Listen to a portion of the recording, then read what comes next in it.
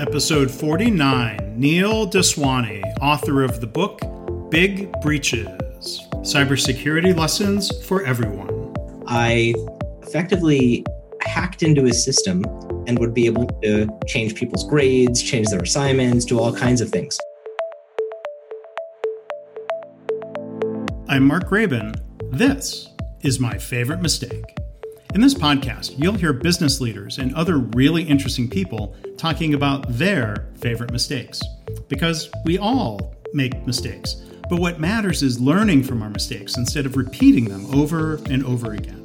So this is the place for honest reflection and conversation, personal growth, and professional success. Visit our website at myfavoritemistakepodcast.com. For show notes, links, and a chance to win a signed copy of Neil's book, go to markgraban.com/mistake49. Please subscribe, rate, and review. And now on with the show. Hi, welcome to My Favorite Mistake. I'm Mark Graban. We're joined today by Neil Daswani. Among other things, he is the co-director of the Stanford Advanced Security Program. He has a PhD in computer science from Stanford, and he has a book that's going to be released the end of February called Big Breaches, Cybersecurity Lessons for Everyone. So Neil, thank you for joining us today. How are you? Hi, Mark. I'm doing quite well. Thank you for having me. Yeah, well, you're eminently qualified to talk about the subject of cybersecurity, and I assume as the book does, our conversation about that, you'll make it understandable for all of us. I will do my best to speak in English all the time. And if you see me veering off track, just let me know. Okay, sure thing. It would be a mistake, I guess, if there was too much jargon that we didn't understand. Yes. But as we normally do, Neil, before we get into some of those other topics here and have conversations about all of that, thinking back to work you've done, what would you say is your favorite mistake? Sure. Well, I'd say that my favorite mistake was back when I was in graduate school. I was taking a database course, and one of my professors had set up a new grading system that I think another student had coded. And I, being, of course, in computer security and very naturally curious, I effectively hacked into his system. I identified that it had a particular kind of vulnerability where if you log in just after the administrator logs in, then you were given administrator privileges and would be able to change people's grades, change their assignments, do all kinds of things. And that's my, and so the mistake was that, once I got in as an administrator, I changed the administrator's password to the word correct to prove that I had in fact broken the system. And that was the mistake. That was my favorite mistake. It was my favorite mistake because I learned a lot from it. The professor was furious, absolutely furious. I was wondering what was the aftermath of this, but go on. And I was afraid I was going to get suspended or expelled. And, I had CC'd my advisor when I had emailed the professor about the vulnerability in the system. And my advisor came to my defense, Hector Garcia Molina, had the Digital Library Project, and the guy that bought Larry and Sergey their disks. Thanks to him for coming to my defense and allowing me to complete my PhD. But the mistake was that I had changed the administrator's password. If I had simply alerted him as to the vulnerability and maybe had a meeting with him and showed him how the vulnerability worked, but didn't make any changes to the system, I don't think he would have been as upset. So that was my favorite mistake. So other than what, did you just get kind of a scolding or some threats or just a little bit of anger thrown at you? Was that really the worst? The worst of it was I got a slap on my wrist and was told not to do it again. And I learned from it. I learned about when you find security vulnerabilities in real systems, even if it's something as innocuous as a grading system, people can get very upset. And so how one manage the situation after that in such a way so that you don't make any changes, but still demonstrate the vulnerability and how to fix it was just very important. Is there, I guess amongst quote unquote hackers or security professionals? I mean, is it a matter of kind of like a code of how to go about these things? So over the years, there's a concept called responsible disclosure that has arisen. And the way that responsible disclosure works is that when you find such a vulnerability, you let the organization that runs the system know about it, and you give them, you first of all, of course, don't make any changes to their systems, explicitly or inadvertently, and you give them appropriate time. The two parties should come to agreement as to when is a reasonable time to have it fixed, and when is a reasonable time to talk about the vulnerability after it has been fixed. And so that's what responsible disclosure is all about. And so, we talk about after that responsible disclosure takes place. And I wanted to ask a follow-up question in this case here with the grading system. A, did they update the system? And B, did you check to see maybe, how long it took if it indeed did get fixed? So yes, they did fix the system. They fixed it pretty fast. And I did check, but I went ahead and I let the professor know, hey, I'm gonna check. So if it tickles any alarms or whatnot, it's because I'm checking. Did they tell you not to check? Yeah. No. They didn't say not to check. I think the other thing that's important is that when you do check, you seek permission, you get authorization. Mm-hmm. And I would also say that, if you're a security researcher, you're looking for vulnerabilities, to only do these things on test systems, and not the actual production real life systems, because you don't just know, you don't know what havoc you can possibly wreak. Yeah. Wow. Is there, I've heard terminology, white hat versus black hat. Mm-hmm. Were you coming at, and can you explain those terms a little bit? You were coming at this as a quote unquote white hat hacker. You were just curious. You weren't trying to do any harm, or you could have, I guess, right? So that's correct. So I was coming as a white hat hacker, and so white hats are typically the good guys that are trying to defend systems. Black hats are the bad guys that are trying to find the vulnerabilities and break in and then do malicious things. And so I have always been a white hat, and I've learned how to become a better white hat over time. And I think, given some of the escapades in my career, whether it have been, having progressed from being a security researcher to security product developer, to a founding CEO of a startup, to chief information security officer of a public company, I've certainly gotten better about how to be a white hat. But I think that I also believe it's important to embrace the habit of continuous learning and always continuing to become better. Yeah.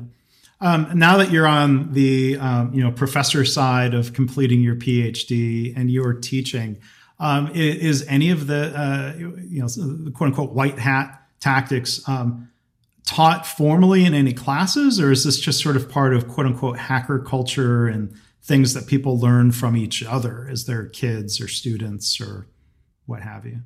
So as a co-director of Stanford's Advanced Security Program, I do instruct, I do teach classes.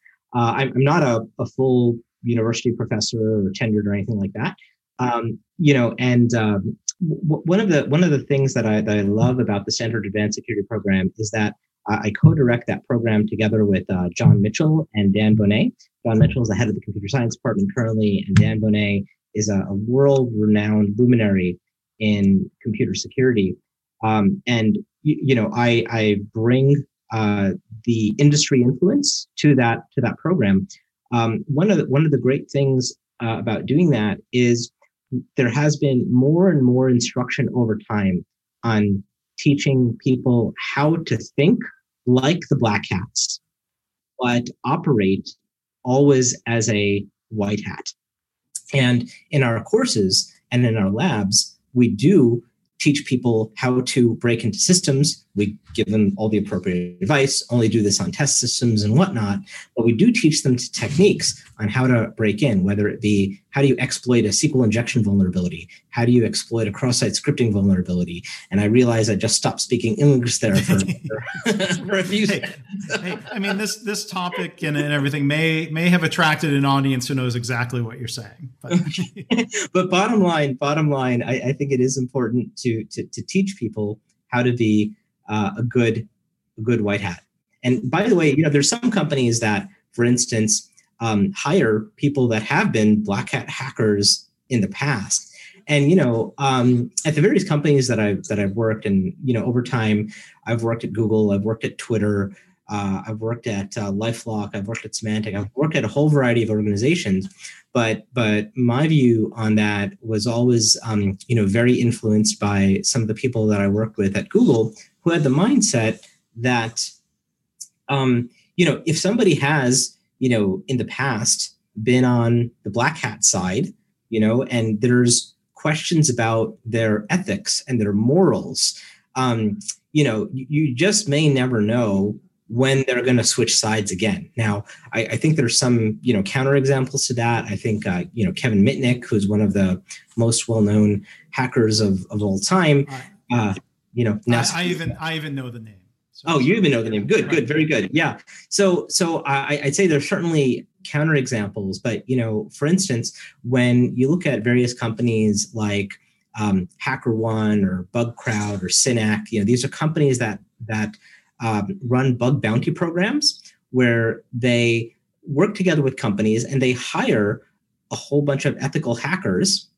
They hire people from all kinds of backgrounds. And because they're coming from all kinds of backgrounds, some of the best such companies will make sure to do all kinds of psychological analyses on prospective hackers that they invite to their platform, because you just never want to be in a situation where someone finds a vulnerability and they just don't tell you about it. They kind of stockpile it and they can use it later for, they could sell the vulnerability, they could use the vulnerability. So I think, the ethics and morals around this sort of stuff is just really important. Yeah. Is this where the phrase, I've heard the phrase 0-day vulnerability. That means something has just been discovered. It's day zero. It's still exploitable. It needs to be fixed. Yes, that's correct. In the world of security, there are known vulnerabilities where somebody has found a vulnerability and they've reported it, and it's now part of the National Vulnerability Database, and there's likely a patch available to fix the vulnerability. Those are known vulnerabilities. There's also unknown vulnerabilities which have not been discovered yet by anybody, right? All software has bugs. There's a certain class of bugs that can result in security vulnerabilities. And we may not always know what all the bugs are. We may not always know what the security bugs are. So those are the unknown vulnerabilities. Then there's the situation that you described where somebody discovers a vulnerability for the first time, and perhaps informs the entire world about it, including the organization that has the vulnerability. And it is day zero. Nobody has any time to react, to come up with a patch, and that vulnerability could be exploited at will. So those are indeed 0-day vulnerabilities. Yeah. So somebody, discovering this and then, bragging about it online in some form would seem like not fall under that responsible disclosure set of code and guidelines. That is exactly right. The way that responsible disclosure would work is when the security researcher finds the vulnerability, they inform the organization, and the organization and the individual agree upon an amount of time with which the vulnerability should be fixed. And then the researcher only talks about the vulnerability afterwards, so that, even if, the vulnerability is found, and it kind of might be a 0-day, right? The company didn't know about it. Nobody else knew about it. There is time to fix it, and that 0-day isn't available to the entire world to exploit.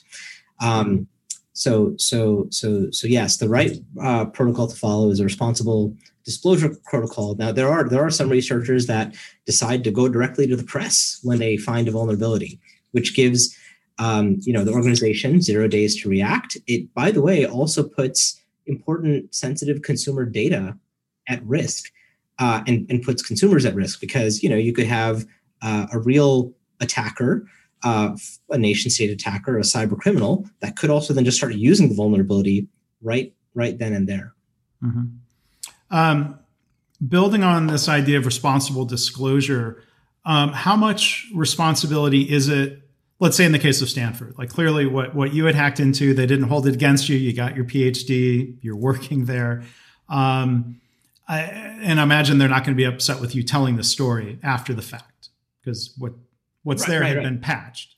But it's still kind of embarrassing to say, well, this happened. How much ethical responsibility is it for a department or a university or a company to share this vulnerability with others who might be also at risk? So I think it is an important responsibility. So depending upon the nature of the vulnerability, and in this particular case, I mean, this was a vulnerability that I think I had found, pre-2004, and it was just in one system. It wasn't the main Stanford University grading system. It was a system that was being used by just one professor for his class. Mm-hmm. And so the ramifications were not as significant. Okay. Many organizations, Stanford included, have seen much worse, hacks, compromises, breaches. But this particular story I talk about in the Foundations of Security book that I published back in 2007 when I was working at Google. So yeah, there's no reason for the university to get upset about this particular thing, and they've been through much more significant things. But I think that whenever a researcher finds a vulnerability, it is important to let, let's say that you find a vulnerability in an open source software package. It is important to let the developer of that open source software package know about it, so that they can fix it, because chances are there might be a lot of organizations that are using that open source software, and there could be a lot of people at risk. In fact, if we look at what happened in 2017 with the Equifax breach, there was a vulnerability in a piece of software called Apache Struts. And Equifax, as well as many organizations, use Apache Struts as part of their software development. And there was a vulnerability which basically would allow an attacker coming in from anywhere on the internet to basically issue commands of their choice to a system that was running Apache Struts. And there was a patch available, made available, and it is really important for every organization that then uses that vulnerability, that uses that software, to patch that vulnerability as soon as possible. Yeah. So, I mean, most recently in the news, the SolarWinds breach is probably the highest profile one that's occurred here recently. Can you talk about that situation? What's known about causes of the vulnerability, how difficult that's going to be to fix? Or I don't even know. Maybe first question is, what is this SolarWinds software that so many were using in the government, I believe, in the military, also in the private sector? Sure, I'd be happy to talk about SolarWinds. So SolarWinds is a company that makes available many products for information technology purposes and also security purposes. And SolarWinds has a product called Orion that's used by 300,000 customers to monitor the performance of certain information technology systems. What happened is that, as we're all very well aware, software systems need to be updated from time to time. What happened in this particular case is that a foreign nation state actor was able to inject malicious code into one of those software updates. And into particular versions of Orion. So out of the 300,000 customers, there's about 17 or 18,000 that were using the vulnerable version of the Orion IT performance monitoring software that had this malicious code injected, and it allowed the attacker to pretty much take over, that system as well as others. There is a lot of interesting technical detail and a lot of interesting aspects of how it happened. One of the interesting things was that SolarWinds, some of the components of their software, some of their software libraries that made up their software package, was in the past getting flagged by antivirus companies as, potentially being a virus, potentially being malware. But of course, it was legitimate software. So what SolarWinds I think did is work with the antivirus community and a number of antivirus providers whitelisted, meaning they gave that library that was getting flagged, they gave it a free pass.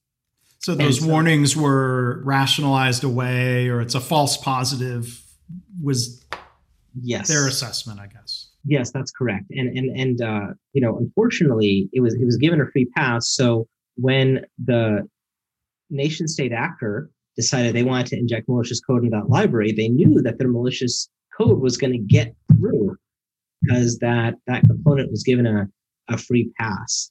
So I think that, there's many, many learnings from the SolarWinds attack, but that was one that you should not necessarily give out these kinds of free passes.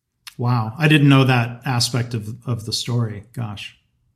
Yeah. And there's a lot of interesting aspects of the story. On one hand, SolarWinds has been called the digital Pearl Harbor, but I think it's important to keep in mind that Pearl Harbor was a complete surprise. This, however, was a third-party supply chain compromise, right? Because many organizations use SolarWinds as a third party, and the initial vulnerability was in this third-party software. But SolarWinds is definitely not the first third-party supply chain compromise. If we think back to some of the biggest breaches that have occurred, if we look at the Target breach in 2013, where over 40 million credit card numbers got stolen, Target got compromised because they had a third-party supplier by the name of Fazio Mechanical Services. It was a supplier that controlled the heating and air conditioning in all of their retail stores. And Fazio Mechanical Services had some of their network credentials stolen. And that is where the breach started. The attackers, because the Target network and the Fazio Mechanical Services network were tied together, the attackers were able to breach Fazio Mechanical Services and then go on to pivot and breach Target. So that was one example. And then just the very next year, JP Morgan Chase in 2014 had a breach. I mean, they were spending over $250 million annually on security. They got breached because of one of their third-party suppliers by the name of Simco Data Systems that was running a website that was responsible for their nonprofit charitable marathons. So there certainly have been third-party compromises in the private sector in the past.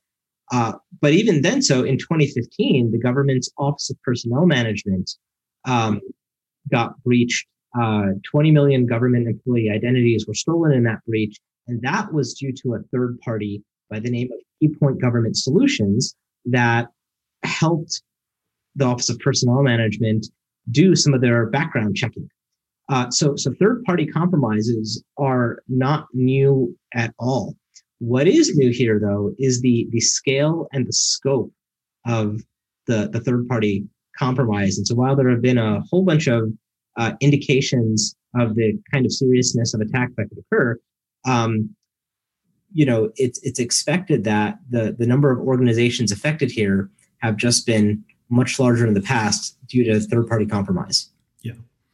And you mentioned Target and Equifax. I think I've got lifetime free credit monitoring, I think, because I know I was part of those two.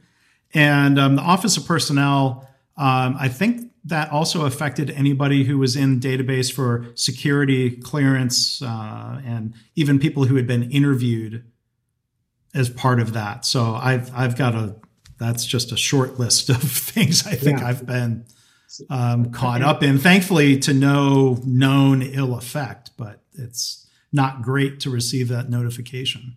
Yeah. And it's great that you got credit monitoring for things like the Target and Equifax breaches. Credit monitoring was also given out in the Office of Personnel Management breach. But, it did affect, like you said, it did affect more than just employees. Anybody that got background checked and say perhaps wasn't hired yet or didn't get hired, whatever, they were also part of that data set. But I'll tell you, I was surprised that credit monitoring was the tool that was given out to people for, I don't know, a year or two, because the threat is much more significant with all of the identity data that was stolen. I mean, effectively, when people apply for certain government jobs, they fill out these SF-86 forms. And it has, not just your name and your social security number and your address, but it has all that information of all your family, friends, and neighbors that got interviewed as part of that background check.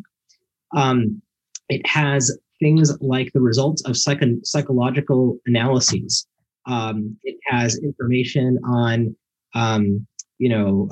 drug history, where'd you live, whatever. And so if you think about if a foreign nation state wanted to mint spies in this country, right, or have people in the country and have them get jobs at government agencies, that is exactly the data set that you want to steal. And credit monitoring, by the way, only protects your credit. It does not protect your assets. It does not monitor, your cell phone account, your bank accounts. And so identity theft protection is would have been a much better thing to give all 20 million government employees. But given the scope of that breach, the question is, what are we doing to make sure that spies are not getting minted? And so, in the congressional hearings that took place afterwards, there were statements made saying that, this is the biggest blow to counterintelligence efforts that had ever taken place, and that it'll take generations to recover from. What's done is done. And we've got to, there's no mending what happened here in the past. We've got to figure out how to look forward. So that one follow-up question, that vulnerability of injecting code in there, is that something that exists? Does that same vulnerability, how much does that apply to other software systems? Maybe that's unknowable, or I think there's this a learning. Yeah. This applies to many, many, many systems. As we know, there's many software systems that regularly have to be updated. And I think that for organizations that are affected by SolarWinds, it's important to not, by the way, I don't necessarily know that we should be casting blame on SolarWinds, right? I think, I think because this is an issue that every software vendor has to deal with. And I think once things get looked into, it'll be interesting to see what gets learned about, SolarWinds specifically. But in general, any software organization that is sending out code updates, especially when their software is running with administrative privileges, there's many, I guess, tens of thousands of software vendors that could be susceptible to the same sort of thing. Couple quick questions before we wrap up. And again, our guest is Neil Daswani. His book is Big Breaches, Cybersecurity Lessons for Everyone. Kind of rapid fire questions here. So I use the Chrome browser and I use the password manager. And I get these notifications that have started popping up saying, your passwords on 34 different accounts have been compromised. Is that a mistake to ignore those? Should I, right after this recording, go look at that list and go update passwords where I can right away? I think it would be good to go ahead and update, your passwords. What's been happening is that a lot of databases of passwords get stolen and they get put up on the dark web. And the attackers have these huge, corpus and repositories of stolen passwords. And the first thing that they do is try and use them. What I would also recommend, right, is to use two-factor authentication, to use two-step verification for any and every online account that offers it, especially with things like banking websites. So when you log in, you don't just apply a password, but a 6 or 8-digit code is sent to your cell phone, and pretty much you have to enter that code as well. So just because the attackers stole your passwords over from the dark web doesn't allow them to log into your accounts. They also need to then compromise your cell phone too. Right. And I do use on a number of accounts the Google Authenticator tool, which I think provides a deeper level security. To your point, Neil, if they were to also somehow clone or steal my phone, that Authenticator app, I'll tell you, here's a mistake I've made. And I've done it twice because I don't update my iPhone that often. When if you wipe your old phone and then you install Google Authenticator on the new device, that creates problems. Like there's a particular way you've got to sort of port over permission. So it's good security, but if as a user you make a mistake about how you manage that, you spend a while rebuilding your two-factor authentication. So that's one of my mistakes. Yeah, that's right. But it's not a like I think as technologists and as an industry, we need to make this easier for users, right? And by the way, the reason that problem existed is because there was a secret that was only known to your old phone, and if it's done right, that secret should not be portable to the new phone. Even using authenticators in general, though, right? When it gives you these 6-digit codes or whatnot, you still have to be aware that you can be susceptible to a phishing attack, right? Because just like an imposter website can ask you for your username and password, an imposter website could also ask you for the 6-digit code, right? And then the imposter website can send that information to the real website and log in on your behalf. So the best defense is to use what's called a security key, where it's a piece of hardware. It sticks into your laptop or your phone. There's many folks that manufacture these things. Yubico is one of them. And what it does is it requires that you have this piece of hardware, and you can keep it on your key, your key ring or whatever, but you plug it in when you're logging in, and then it authenticates you based on a secret in that piece of hardware that is not phishable. You can't type the wrong thing into an imposter website. And by the way, you can also use your phone these days as your security key. So Google has made available an advanced feature where you can enable two-step verification and have your cell phone be the security key that allows you to log in. Good tips. Neil, one final question. This is kind of a silly one to end on. So when I was a kid, War Games was a very popular movie. Remember liking that movie. Is that a mistake to watch? Is it a mistake to watch that movie, do you think? Or are you a fan?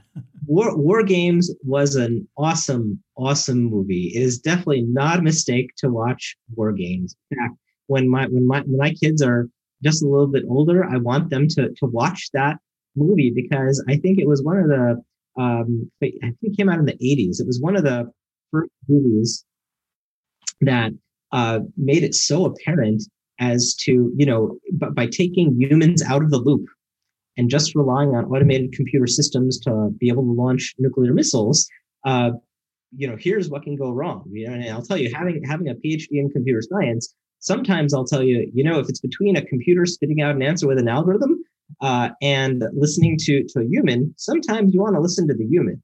So I think it's definitely not a mistake to watch War Games. I think there's another great lesson in War Games in that, I think even today with artificial intelligence systems are still learning a whole bunch of things. And there may be some things that AI algorithms may not be able to learn. And I think, at the end of War Games, it was just great that the computer was able to learn that the game of thermonuclear war, global thermonuclear war, was not a game that you could win, just like tic-tac-toe.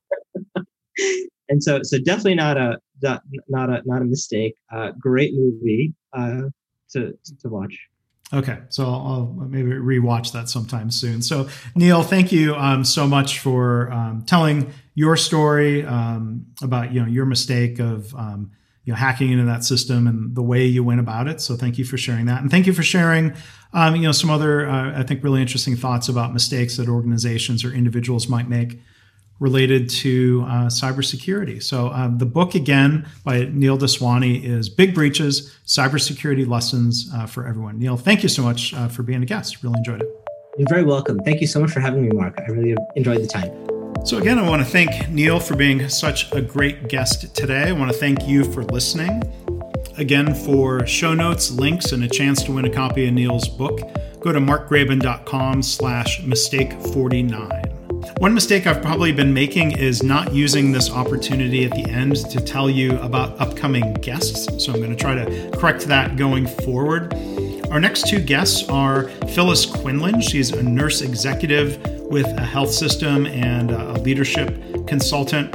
We're also going to talk to Lenny Walls. He played cornerback in the NFL for a couple of teams back in the 2000s. So we're going to talk about, of course, favorite mistakes from each of them. We're going to talk about mistakes from their fields. So there's a great variety of guests coming up from so many different industries. I hope you will keep listening. And again, thanks for doing so. Thanks for subscribing if you've already done so. Please rate and review us if you have the chance on your favorite app of choice. And I hope this podcast inspires you to reflect on your own mistakes and how you can learn from them or turn them into a positive. I've had listeners tell me they've started being more open and honest about mistakes in their work, and they're trying to create a workplace culture where it's safe to speak up about problems, because that leads to more improvement and better business results.